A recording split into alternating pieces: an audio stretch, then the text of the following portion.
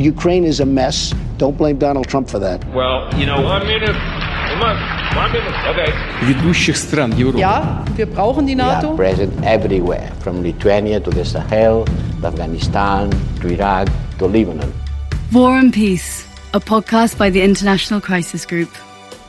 Welcome back to War and Peace. I'm your host, Olga Oliker. And I'm your co-host, Hugh Pope. So in the studio with us today is Angelina Eichhorst. She is the acting managing director for Europe and Central Asia and the director for Western Europe, Western Balkans, and Turkey at the European External Action Service. Welcome. Thank you very much. Angelina, you have been helping to mediate the Serbio-Kosovo relationship for quite some time. Lately, we've been hearing that there's movement or perhaps there isn't movement. Can you talk a little bit about what's going on right now and what the prospects are? Sure. So the European Union is facilitating the dialogue. We call it Belgrade-Pristina dialogue since 2011. My predecessors, Robert Cooper and Fernando Gentilini, both were very much deeply engaged in all the talks between the two sides, as I was until today.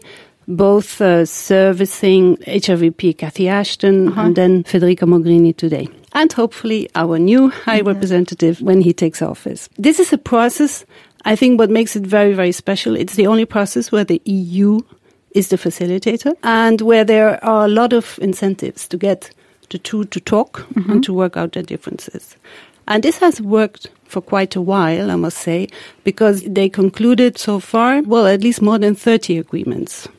Small agreements, technical agreements sometimes, but everything is really political in that whole dialogue. What we saw last year, I think it's now almost a year ago, one side, Pristina, that decided to put tariffs on goods which come in from Serbia and Bosnia and Herzegovina.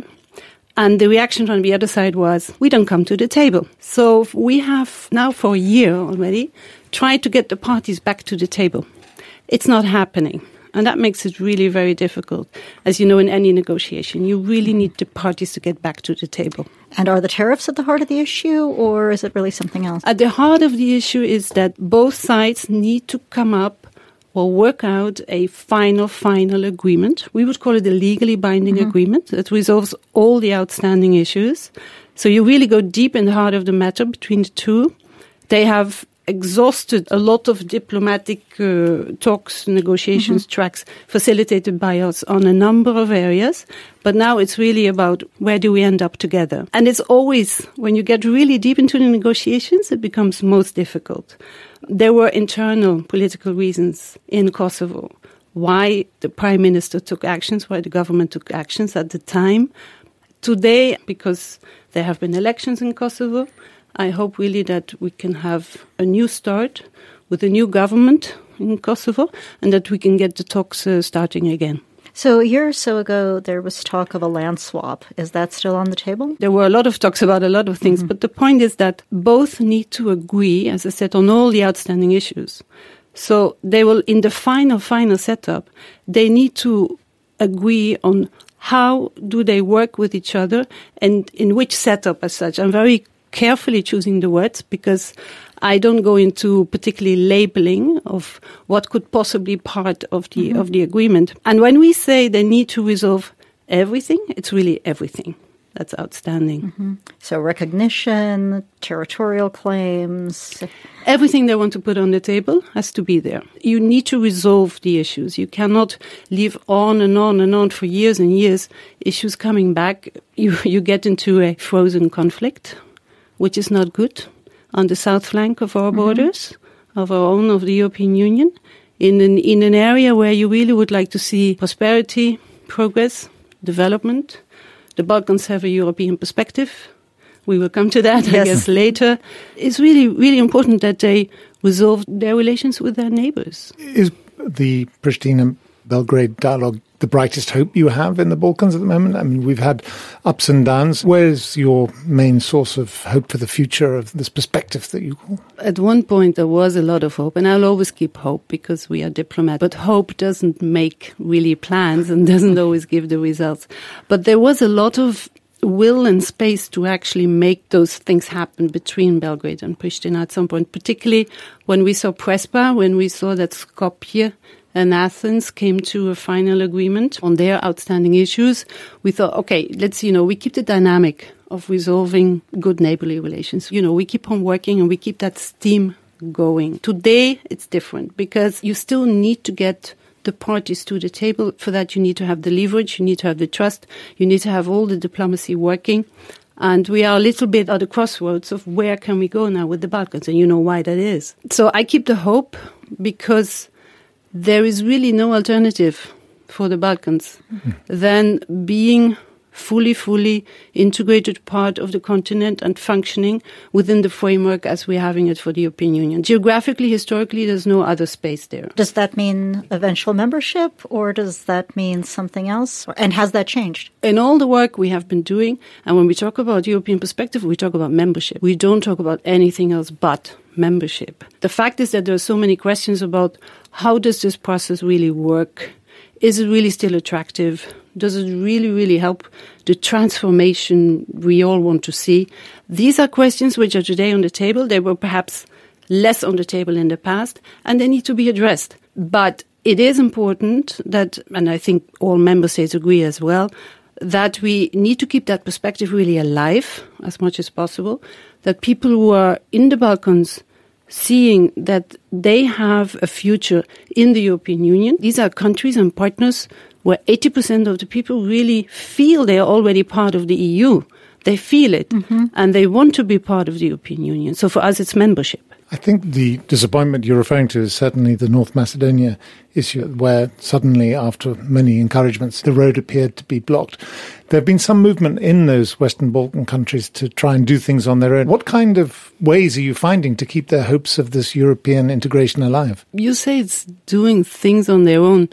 When we see that there is regional initiative, thinking, work, gathering, putting things together, the cooking of the kitchen, we are actually really happy about that because you have a region where, and this is what High Representative Mogherini always said, the leaders wouldn't meet with each other 3 years ago. They wouldn't sit around a table. Now they do very regularly, almost every week. And they have a lot of issues to discuss about. We can see that they are also saying, okay, what is our best way to make our economies work, to have a free movement of people, of goods, of services, of capital to look at? This is all fine because it all falls within what we would call the acquis. Okay, it's a buzzword, but it is very important. It would fall within the whole framework of what the European Union stands for. So if there are not different but special initiatives or special intention to work together, we only welcome that. The point is that a lot of work, and people don't see that immediately, has been done already on the ground when it comes to transformation, economically, socially, politically, culturally. So when you then see suddenly leaders getting together as such, and the European Union is not there at the table, then people start asking questions. But for us, it's only natural this happens as such.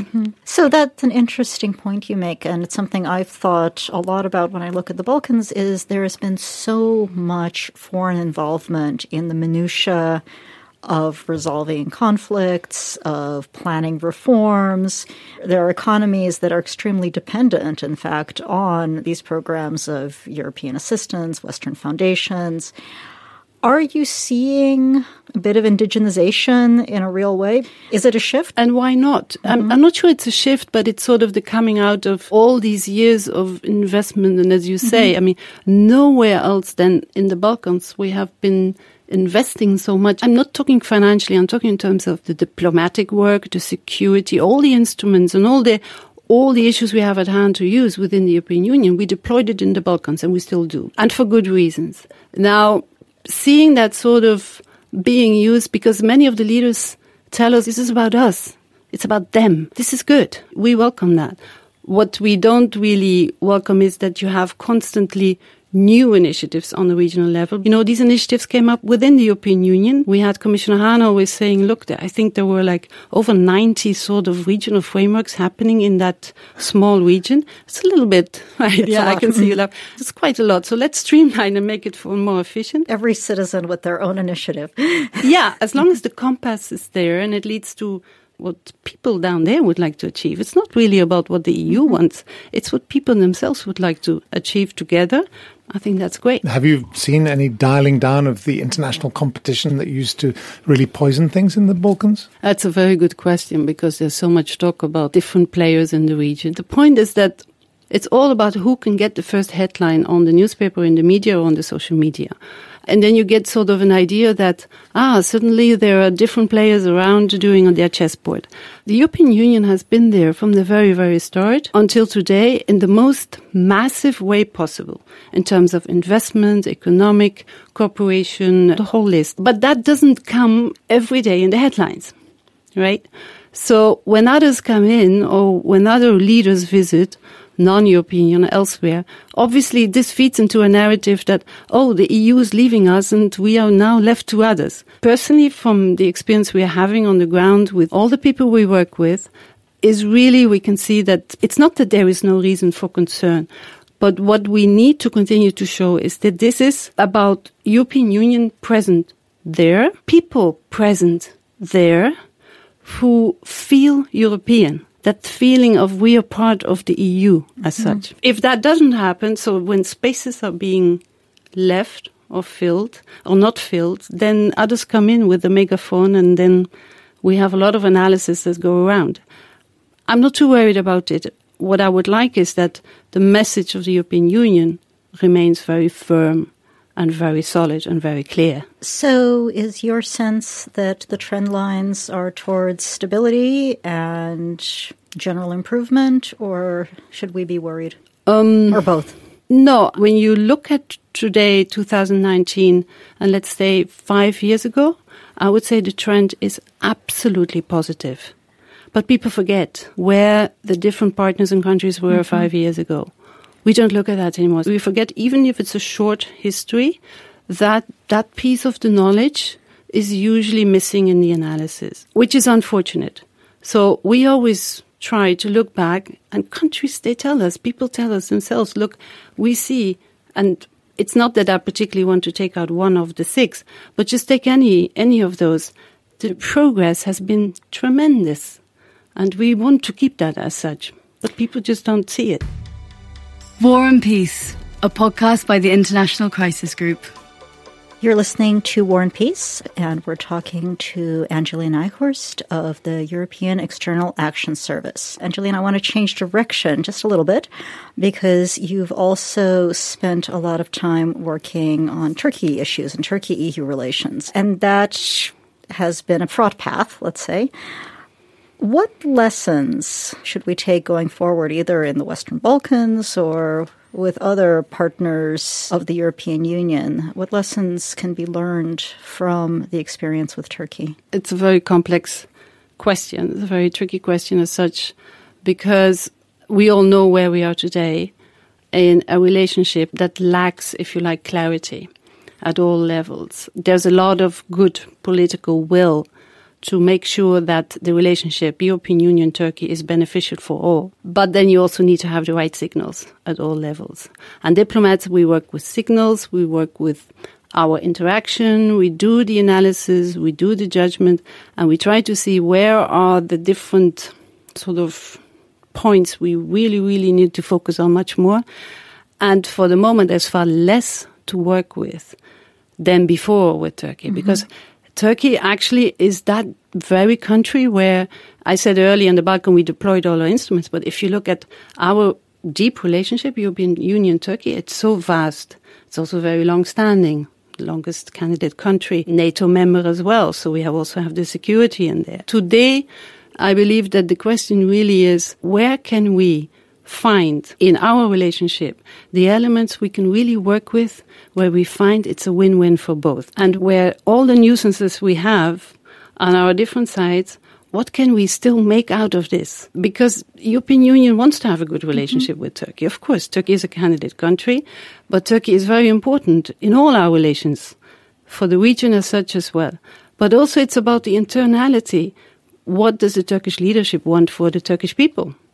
Right? What is the vision for your country in the future? Can we make sure that we are in that neighboring relationship, and in the relationship we have, we can get the best out of it?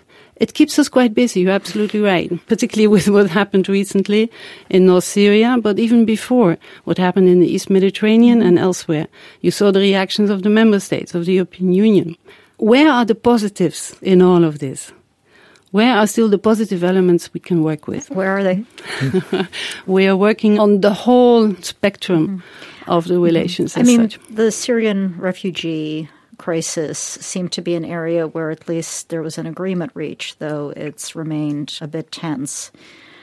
What do you think are the prospects going forward, particularly given how Turkey's involvement in Syria has evolved? I'm not sure that enough people in Europe realize when you host 3.5 million, 4 million refugees, how much it does to your country. Absolutely. And you can have 100 million people living in the country, 50 or elsewhere. You know, I served in Lebanon. I know how very, very difficult it is when almost half of your population consists of refugees who have exactly the daily needs like everybody else has. And for Turkey hosting, we've always said how important it is.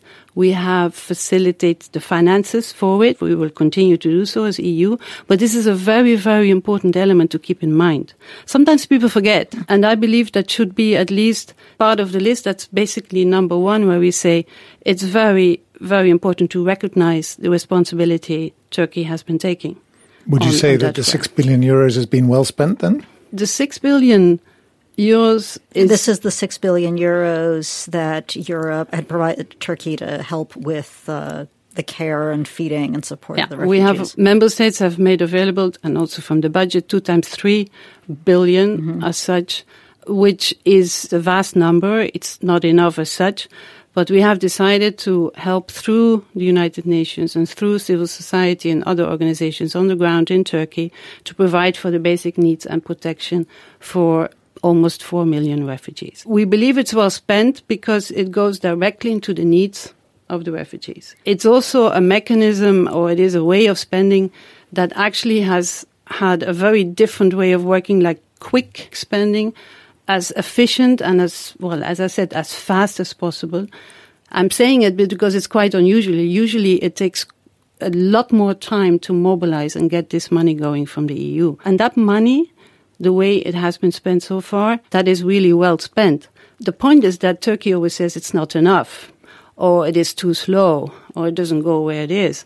But we can see with all the assistance that has been provided that it has really met the purpose. More money is needed because the refugees are still there. So you have these positive things going on at the same time as the problems you're talking about. You've spoken of the disappointment of European leaders, especially towards the Turkish contestation of the oil and gas fields around Cyprus, I think you were referring to just now. And you spoke of signals that you wanted to see from Turkey. What signals from Turkey do you think would persuade European leaders that it was time to get engaged or to renew that effort with Turkey? Well, for one, and it comes always back to the work we do as diplomats, you want to see the conversation going on the issues where we would normally depart. And if there are ships in the Eastern Mediterranean that enter contested water, then obviously that is a situation we as European Union, we cannot afford. This is the security of the European Union comes at stake. And then obviously you don't want to have signals that go into threatening the security of the European Union. You're referring to open the borders and send the refugees in? These are statements which I find extremely unhelpful. We understand why they're being made. They're being made also basically for inside Turkey. But this is not something we, if we really want to look at the positives, as I said, can work with. I call it the megaphone. What is much more needed is on a basis of respect for each other, of trust also of each other, that you have the conversation going on the issues where you actually do seem to differ. Then you need to have that dialogue, that work together as such. One of the things that I remember from my 30 years in Turkey was one of the happiest days in the whole time. There was that day in December 1999 that Turkey became an official candidate to join the European Union. The front pages of the Turkish press were cleared, and it was a beautiful moment of happy faces and happy editorials, a real sense of purpose in Turkey. 20 years later, it's a completely different picture. The front pages have changed. There's extraordinary statements being made about Europe. And yet, half of the population in Turkey doesn't vote with the current government. How does, in your job, in your work, how do you keep alive the hopes of possibly that still rather significant section of Turkish population that does still look to Europe and want European perspective of some kind? But what you're saying about half, more or less, of the population, I believe that's crucial. It's extremely important that we continue to work with the people who feel that, okay, I understand your interests, I understand your values, this is the way of life I would like to share as well. You know, you can call it the European way of life, I don't need to brand it like that, but it's more that you really feel you're very, very close to the people, and I'm convinced we are. But at this point in time, to get that message across inside Turkey is a huge challenge for us, but also I feel mostly for the people there, because we know very well that the space for free media has been shrinking quite substantially, and you still want people to see and to hear and to feel. The other issue is that because we don't have the full visa liberalization with Turkey, that a lot of people who would like to have their business contacts ongoing, the study, the research, the exchanges, which are very, very important for the people in Turkey, for the moment, it cannot happen because of an absence of visa liberalization. It's absolutely scandalous that people have to wait for months and go through an absolutely dragnet of procedures to get their visas, don't they? You know, I say this also with you as a citizen. I find it extremely difficult. I worked enough abroad in countries where people who really, really have very close ties with the continent cannot easily visit. We are talking about visits. We are not talking about coming to establish themselves inside the European Union. We're talking about very crucial exchanges. And particularly, I think of a young generation of students and others who want, as any other students in the continent and across the world, want to travel and see and experience. All of that, to me, it comes in that frame, that package of where can we work as people together on all these positive elements we share, and we share so much together. That's also why Turkey keeps us so busy. I feel we have to be, in a way, we have to never lose the sight of the, over time, extreme importance of our relations, European Union and Turkey. We should not look at very short-term difficulties we're having. That's very, very important. But I'd say it also because our starting point should be the people in Turkey and the people living in the continent, of at least keeping those ties very closely together. Are you optimistic? As they always say, as a diplomat, you cannot do your job without being optimistic. I'm also realistic how difficult it is. What I need, what I hope, what I look forward to is the courage, it's the vision. It's also the realization of, look, what does it get us here at this point in time when we have really difficult relationships together? Can we not solve this? I believe in the table. I love this table. I love the shape you have here. But in any table where people are sitting and working their differences out, I believe we can do that also with Turkey. But we need to get the table working again. While you're doing that, do you sometimes feel that you wish you had another instrument or another shape table, as it were, because the accession process, the whole idea that Turkey is going to become a full member of the European Union, which wasn't probably the idea in 1959 when this all started, this idea of a really tight sharing and pooling of sovereignty, which my experience of Turkey is that many people in Turkey don't want, and it's clear that in Europe there's a lot of hesitation about it as well. Don't you wish that there was some way to have an alternative shape of the table to be sitting around? I believe in alternatives if you have exhausted the direction, the navigation you wanted to in the first place. When there's really no other way, you always need to have your plan B, C, and D. Many would say we don't have B, C, and D because plan B is plan A. But we have not yet exhausted. We have not yet had the full deep discussion on where does our relationship begin and where does it end. And I think that is important as such. So I can venture a lot on alternatives of relationships, also politically and elsewhere. And they may just be shaped while we are sitting here. It's all very possible.